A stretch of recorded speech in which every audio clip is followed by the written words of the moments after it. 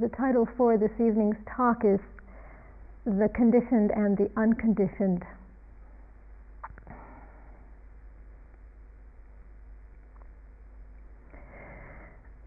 One of the many things that the Buddha realized after his enlightenment was that all of existence was conditioned by three characteristics. One of the characteristics is that of impermanence, that everything is changing. The second is that all of existence is unreliable. And the third is that it is selfless. It has a selfless nature. I want to explore these three a bit and show their interconnectedness and how understanding each one profoundly changes our life. Beginning with the first one, impermanence. In Pali, in the language that the teachings of the Buddha came to us in, it's called anicca. Anicca. And why is this concept of impermanence so important? Why is it considered to be so profound? We might say that, yes, change or impermanence, that things don't stay the same. This is obvious. It's obvious to any of us. It doesn't seem very profound at all. If we were to walk down the street and to ask somebody, anybody on the street, is there change in life? Anyone would say, sure, there's change. It's obvious. But the thing is that we don't really seem to live with this wisdom. We don't live with the understanding of this changing nature of reality. Unless we truly understand the importance of impermanence, it's difficult to let go. It's difficult to really let things change, to really let go. And letting go is the key to freedom. It's really the key to our freedom. Because suffering and pain comes from holding on. It comes because we hold on to that which is changing, that which is always changing, and we don't know that we're holding on. It's like trying to blockade a flowing river, to try to keep it from flowing to the ocean being its ultimate home.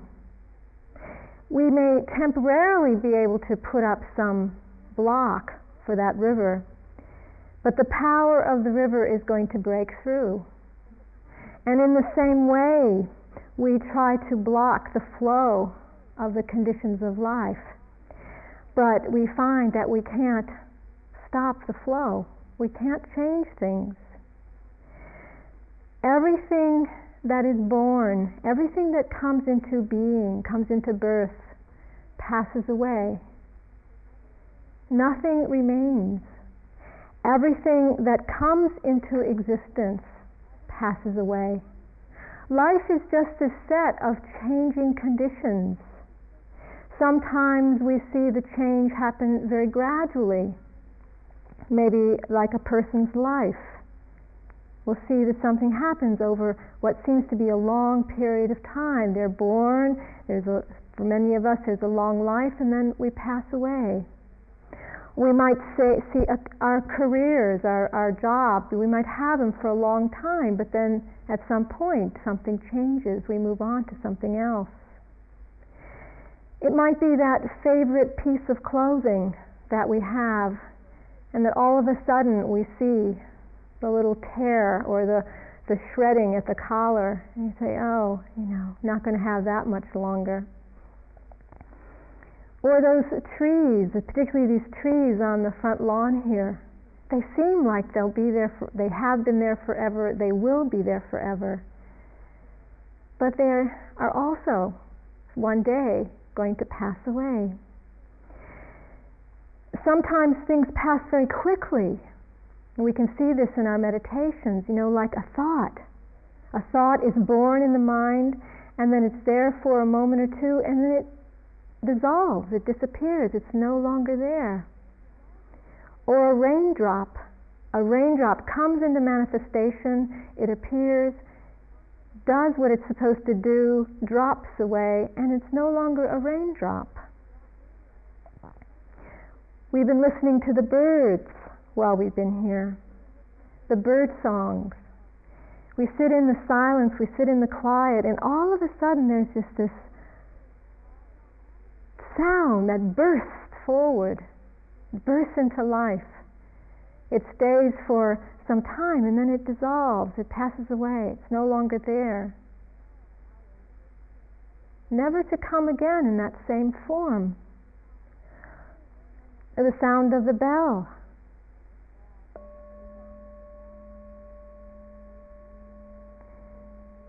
Coming out of the silence and then dissolving back in. A short poem. The moon waxes merely to wane. An overripe peach begins to rot. A wave crests, then ebbs. In all things, when there is no longer room for advance, decay sets in. We can see this, we can really see this for ourselves, that the forms are ever changing. Nothing stays the same. Conditions come together and then they dissolve. And then there's a new set of conditions that arise. Just momentary conditions appearing and then disappearing. And in every moment they're unique. It's a unique condition that appears for us and then it dissolves. If you look at your own mind, look at your mind today. How many times has it changed? How many worlds have you passed through today? Sometimes you may have felt quite dull. Sometimes you might have been very clear and bright and open. Maybe times being very agitated and other times being very quiet. Sometimes going into thoughts that seem to go way back into the past. And then the mind just clears and open, always changing. And the body, looking at the conditions of this body, how many times has it changed?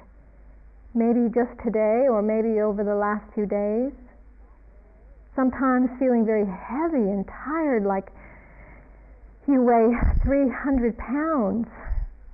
And then other times very light and full of energy, like you could just fly like a bird. For some people, sometimes feeling quite sick, headachy and colds and cramped and sore throat. And then it passes, it changes. Conditions always shifting. Sometimes at the emotional level, sometimes feeling very loving and connected, and sometimes very tight and angry. Moving and shifting through these changes. Just like the nature. Just like the weather outside, sometimes it's rainy and dark, sometimes it's bright and sunny. It seems that we go through similar weather patterns, similar changes within our own being. And that's because we are nature. We are actually not any different than nature itself. We live and operate by the same laws that the nature does that we see outside of ourselves. This is nature, changing nature. Can't hold on to anything. And where have all the experiences gone that we've had while we've been here? Where has the lunch gone that we had today? Whether you enjoyed it or you didn't enjoy it, disappears. Or where is that pain that you had in your knee or in your back? Where is that strong emotional release that you had? I have one teacher who said, it's back there with Alexander the Great. It's gone. Where is it? It's not just gone like 2 hours ago. It's gone. Never to be retrieved again. But when we don't reflect deeply on the nature of change, on the nature of these changing experiences, we can spend our lives chasing after more experiences. We chase after experiences thinking that they're going to bring us some kind of lasting fulfillment, something that we can hang on to, something that we can call our own. We can see it sometimes when we want to create the ultimate fantasy. So many people play this out in their lives. They have some really good idea, and then they want to bring that into manifestation, play that out, so that they can get some kind of real happiness or thrill from that. But where does it go? We may experience that for some time. It may give us that thrill, that pleasure, and then it's gone. Movie directors get paid for this kind of playing out these ultimate fantasies. There's this movie out right now that I'm sure you're aware of. It's getting a lot of publicity. It's called Titanic. It's somebody's ultimate fantasy in creating this movie. It cost $200 million. This was a serious fantasy. This one that got played out. But I think that actually it was a pretty good bet, because it's the highest grossing movie ever in all of movie history. I think it's grossed something like $800 million so far. Some people feel they need to play these things out. No? But where is it? You go to the movie. I went to the movie. I found it was extremely exciting and wonderful. And where is it? It's gone. These experiences, they leave us empty-handed.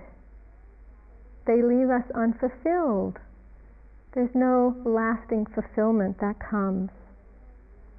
But because we don't see this temporary, unsatisfactory nature, we hold on. We hold on for dear life.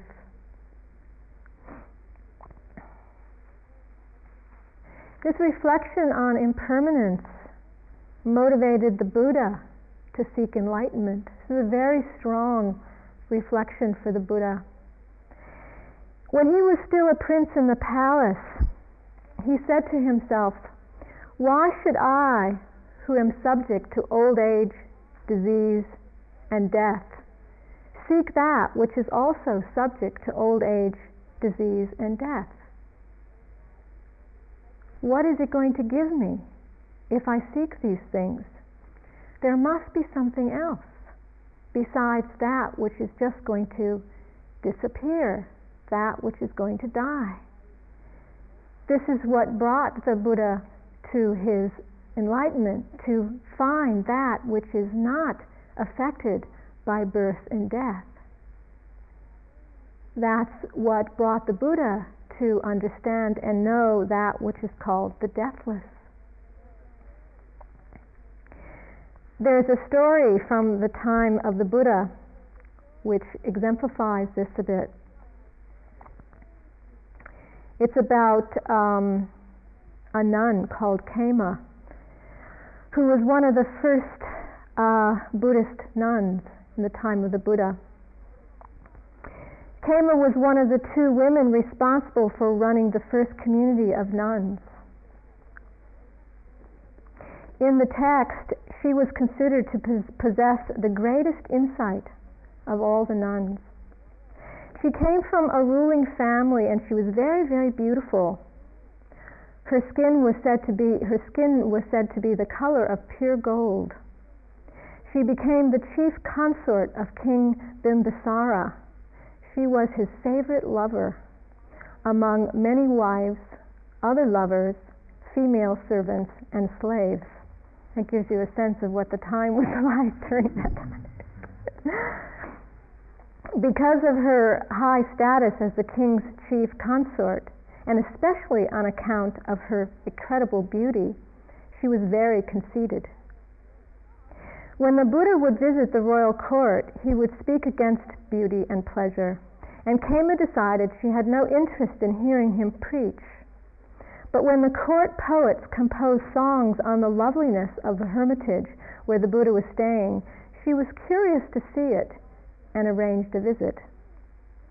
Indeed, the woods and the gardens were exquisite, but when she was led before the Buddha, he made an image appear before her of a goddess far more beautiful than she, and showed that woman passing from youth to middle age, and finally to old age, with broken teeth, gray hair, and wrinkled skin. Will it not be the same for me? Thought Kema. The vision deeply impressed on her the truth of impermanence. Then the Buddha, who knew her thoughts, said that people devoted to physical beauty were bound to the world, while those who saw through this attachment were free. When he had finished speaking, Kema was enlightened. As happens in the texts, when anybody spoke to the Buddha and had some kind of great insight, they were enlightened. It seems that times have changed a bit, or maybe we just don't have a Buddha, I don't know. After this, of course, she left the king and she became a nun.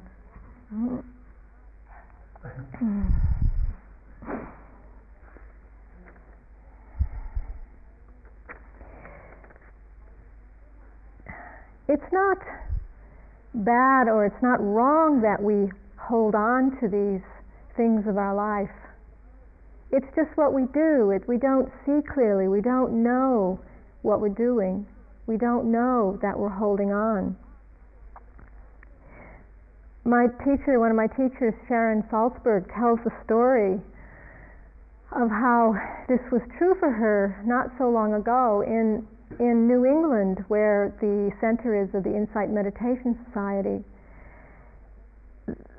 During the 3-month course where we have quite a wonderful intensive retreat every year, the retreat starts in the middle of September, just as the trees are starting to show their beautiful display of colors. And so the yogis who go into retreat go in just as this is starting to brighten, and this just gets stronger and stronger and stronger until about middle of October or the third week in October, and then the leaves just start fading away, and then by the 1st of November or so they start to drop off the trees, and the trees become very bare. And it's just really exquisite for the yogis to go through this incredible changing conditions of this. It's really one of the most magnificent displays that you can see of these maple and oak trees changing colors into red and yellow and purples and blues, and it's just vibrant with fireworks. Well, Sharon tells the story of having a friend who was going to come and visit her, who had never been to New England and never seen the changing colors during the retreat. And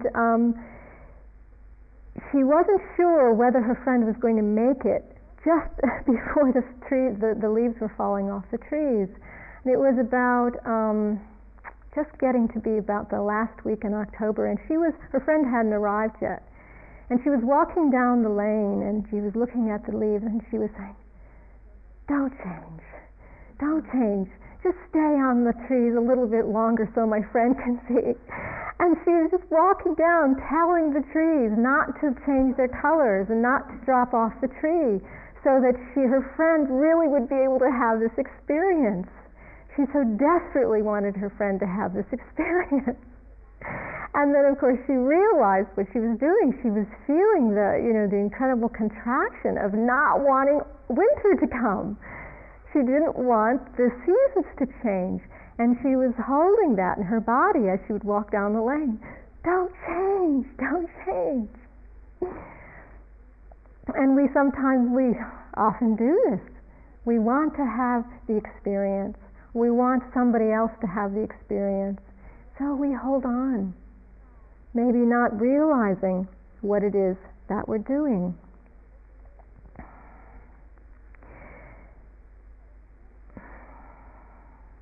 So the Buddha saw that this factor of change is one of the characteristics of our existence, that all things change, everything is going to pass away.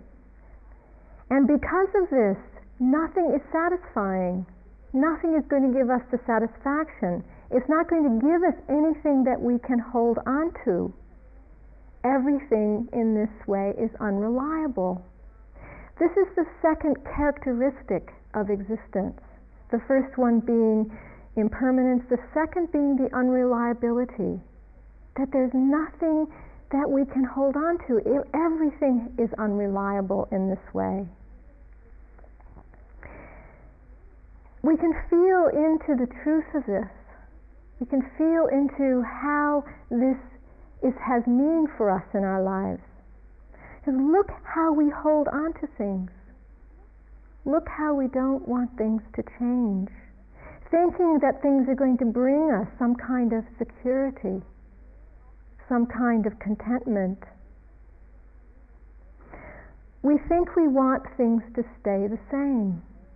People that we love, our partners, relationships, the way relationships are, maybe our parents, don't change, don't go away. I remember my mother tells the story of when she had her 2 little babies. I was already 7 years old and she had 2 more, and she talks about how she loves the little babies. She loves little babies, but they don't stay little babies for very long. They grow so quickly, and she wanted to hold on to that time when they were so little and so innocent and so vulnerable, but they grew faster than she wanted them to grow. Things changing, we don't want it to change. The things we love, we don't want them to change. Maybe our house where we live, or our cars that we have. We don't want our bodies to change. We don't want our youth to go away. But all of a sudden we see the gray hairs showing up on our heads. It's funny that, you know? My partner looks in the mirror and goes, "Look at these gray hairs. Where are they coming from?"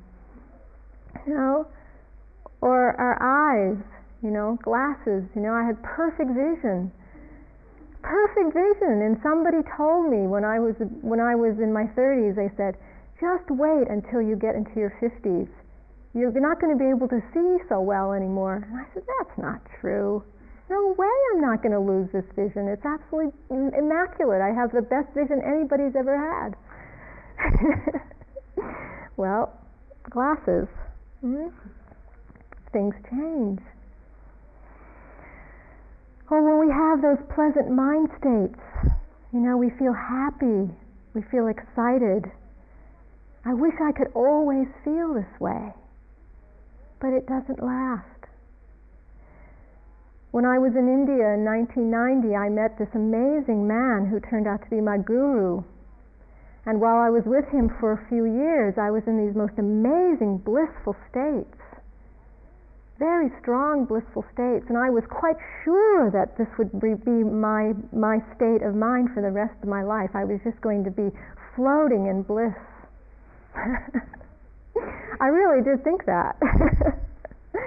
But it didn't last.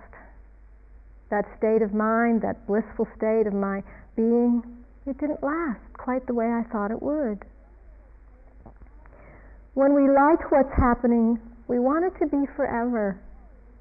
But when we don't like it, we want it to change. When we don't like what's going on, we want it to change. We try to get life to go the way we want.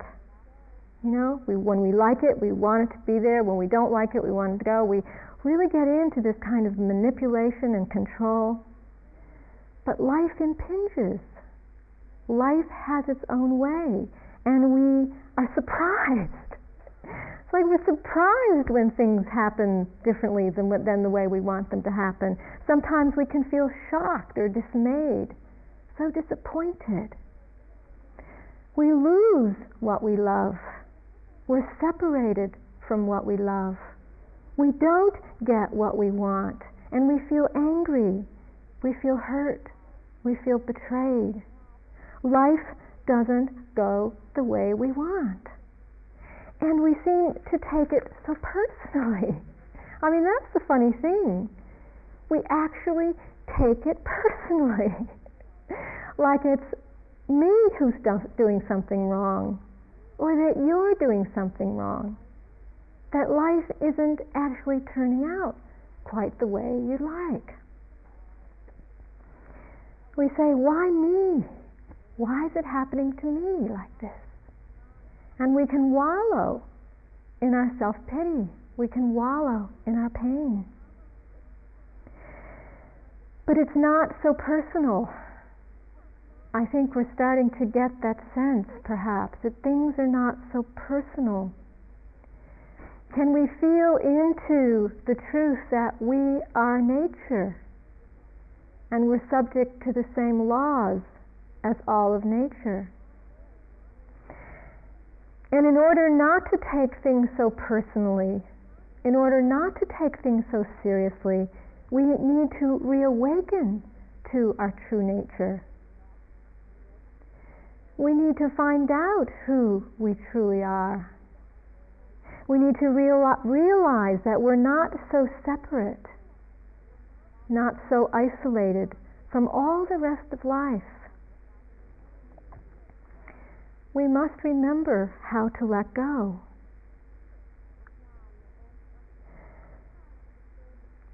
One of our strongest attachments, one of the places that's the most difficult to let go,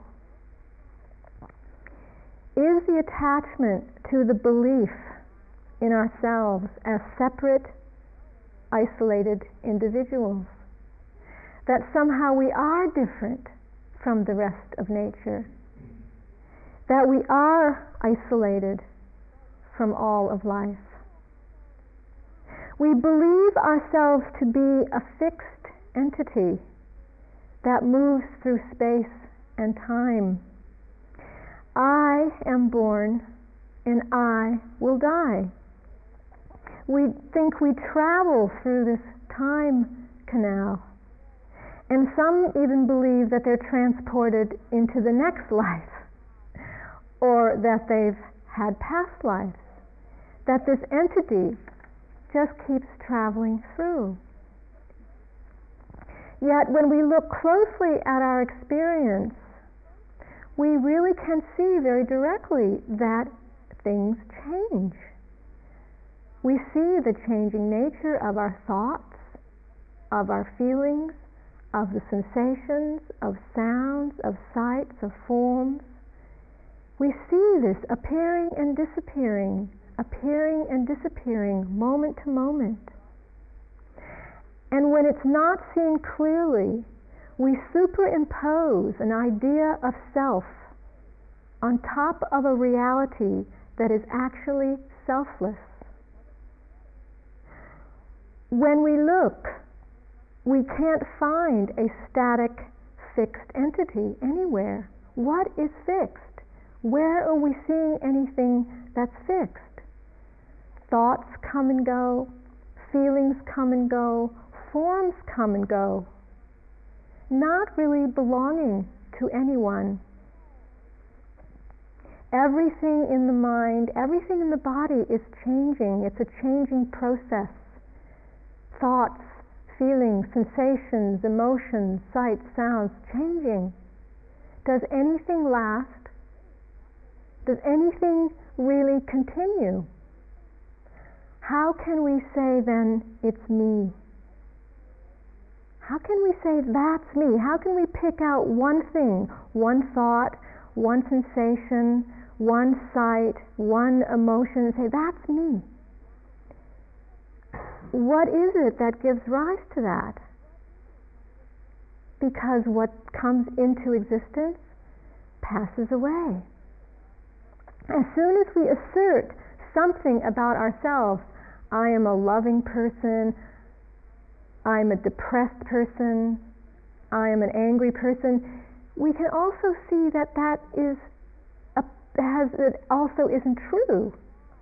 That there are times, as Jan and I was talking last night, there are times when we see that we're not depressed, or we're not angry, or we're not loving. So how do we pick out which one is actually me? How do I know which one is me? We think the experience is referring back to a fixed, unchanging self. But when we look, we see that there's nothing fixed. Is anything fixed in this entire world? My friend, when I was teaching in India, my friend Fred told a story about this Swiss clock to kind of exemplify this changing, unfixed reality that we live in. And I love the story, and then I just was in Switzerland last week visiting him, and I saw the clock. And so when I was thinking about this talk and getting this talk together, I thought, yes, I want to tell about this clock, because it seems to just exemplify so well this truth of this unfixed reality. And downtown Bern, in Olive Bern in Switzerland, they have wonderful clock towers. And there's this one right downtown. It's quite a very large clock tower, and it's not that high. And it has a wonderful, big, huge round face. And what happens is that on the hour, when the hand strikes the hour, there's a mechanism which sets off 3 or 4 puppets that go around and round, and they do some kind of a song and dance, and then another puppet comes out and hits a bell, and a chime goes off, and then the chime hits something else, and it's this great, wonderful kind of everything knocking off everything else, a wonderful invention, creativity. And because there's so many gears and so many mechanisms working that affect one affects every other one, if you were to drop a pebble in one of the gears, just in one of the gears, the whole thing would come to a halt. Nothing would be able to move. Everything is so interconnected that every piece is depending on every other piece. And one little entity that attempts to interfere with that stops the whole process. Nothing can move. Everything is absolutely static. Everything comes to a halt. No more movement. No more creativity. No more potential. In a way, we might call it death. Nothing's alive. You take that pebble out, and everything starts moving again.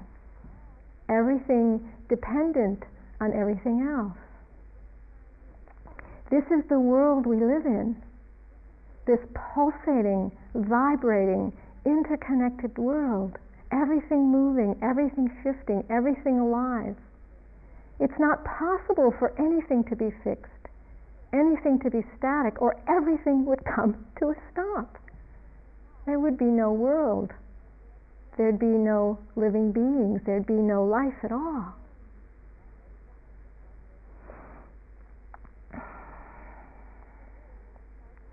This is the third characteristic of existence. It's called the characteristic of selflessness. No solid, separate self. Everything connected to everything else. Just conditions appearing and disappearing, changing, shifting, moment to moment. No matter whether it's pleasant, whether it's unpleasant, no matter how ferocious even something may appear in our own minds, it's nothing really but conditions appearing momentarily. Conditions strung together, giving that illusion of some solidity, some density, some continuity. But this is the illusion of our minds.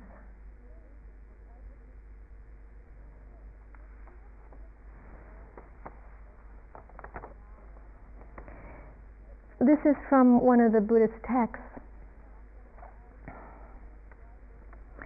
All things conditioned are unstable, impermanent, fragile in essence as an unbaked pot.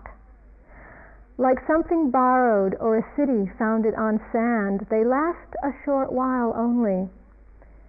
They are inevitably destroyed like plaster washed off in the rains, like the sandy bank of a river. They are conditioned and their true nature is frail. They are like the flame of a lamp which rises suddenly and soon goes out. They have no power or endurance, like the wind or like foam, unsubstantial, essentially feeble. But the sage knows what is true reality and sees all conditioned things as empty and powerless.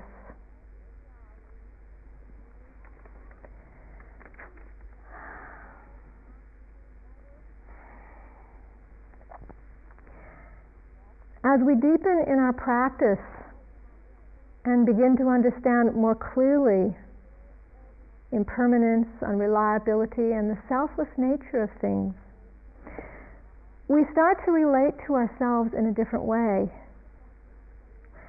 Instead of being so tightly identified with our thoughts, with our feelings, with our actions, this sense of I, or the sense of ourselves, begin to occur in a much more spacious field.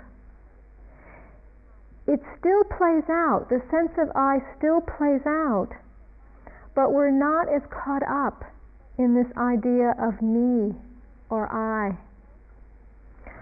Our emotions, our thoughts, our sensations in the body, they're still happening. They arise due to past conditions affecting conditions in the present. But this sense of a constricted self begins to drop away. And as the identification loosens, we're not as frightened, we're not as defending, we're not hiding, we're not censoring so much because we're not taking it all so personally. We're not taking it so seriously. We're not resisting, but really accepting what we are. We can be more allowing of our limitation. We can be more spacious and feel more space in ourselves. And that allows us to be more available to be here and to make contact with whatever presents itself.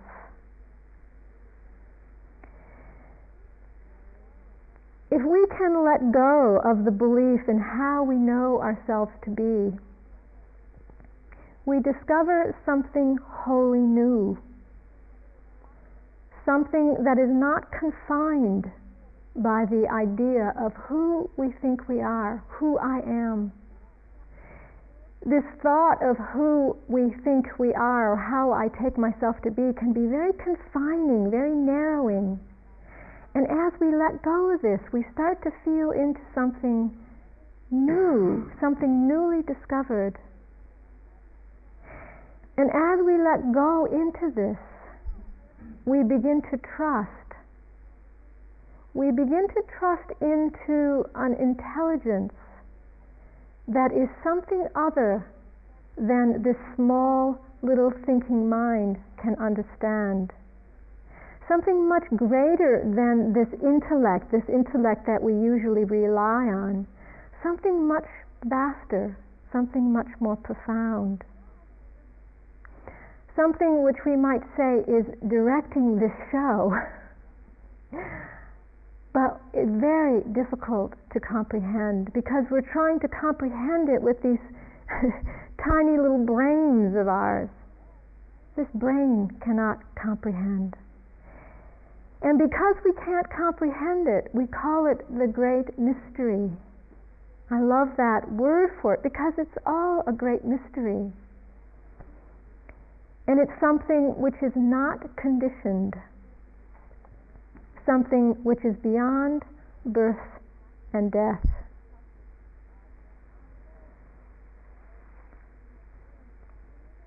This is from Dai Kikuchi. I think he's a Japanese Zen master, but I'm not sure. There is a reality even prior to heaven and earth. Indeed, it has no form, much less a name. Eyes fail to see it. It has no voice for ears to detect. To call it mind or Buddha violates its nature, for it then becomes like a visionary flower in the air. It is not mind nor Buddha, absolutely quiet, and yet illuminating in a mysterious way. It allows itself to be perceived only by the clear-eyed. It is Dharma truly beyond form and sound. It is Tao having nothing to do with words. Wishing to entice the blind, the Buddha has playfully let words escape his golden mouth. Heaven and earth are ever since filled with entangling briars.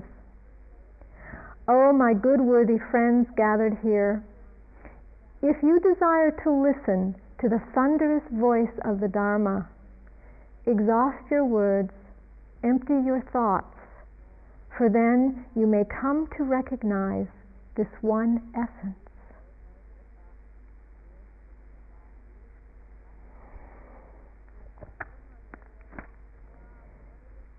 There is a reality. There is a reality even prior to heaven and earth. Can we begin to trust into this?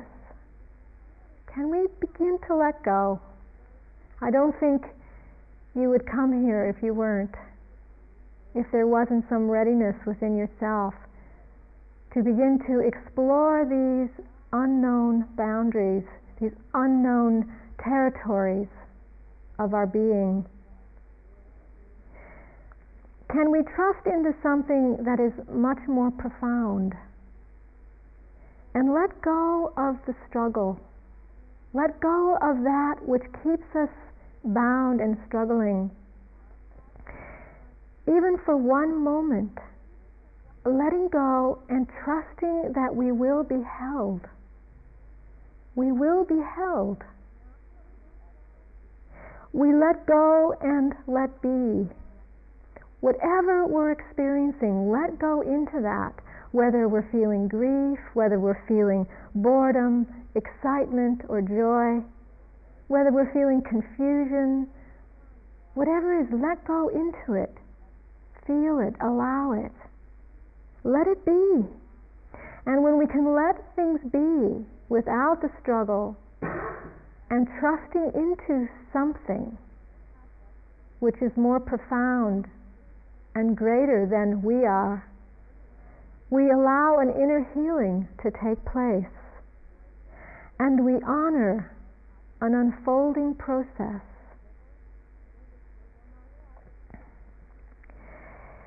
There's a haiku, 3-line Japanese poem. Simply trust.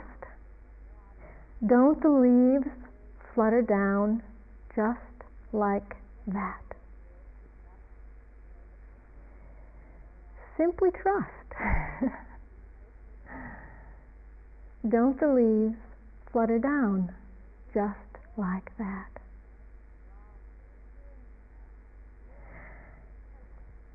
This is the invitation to us. The invitation and the reminder to you that we can let go and we will be held. It's only fear that obstructs the knowing of that. Let's sit together just for a few moments.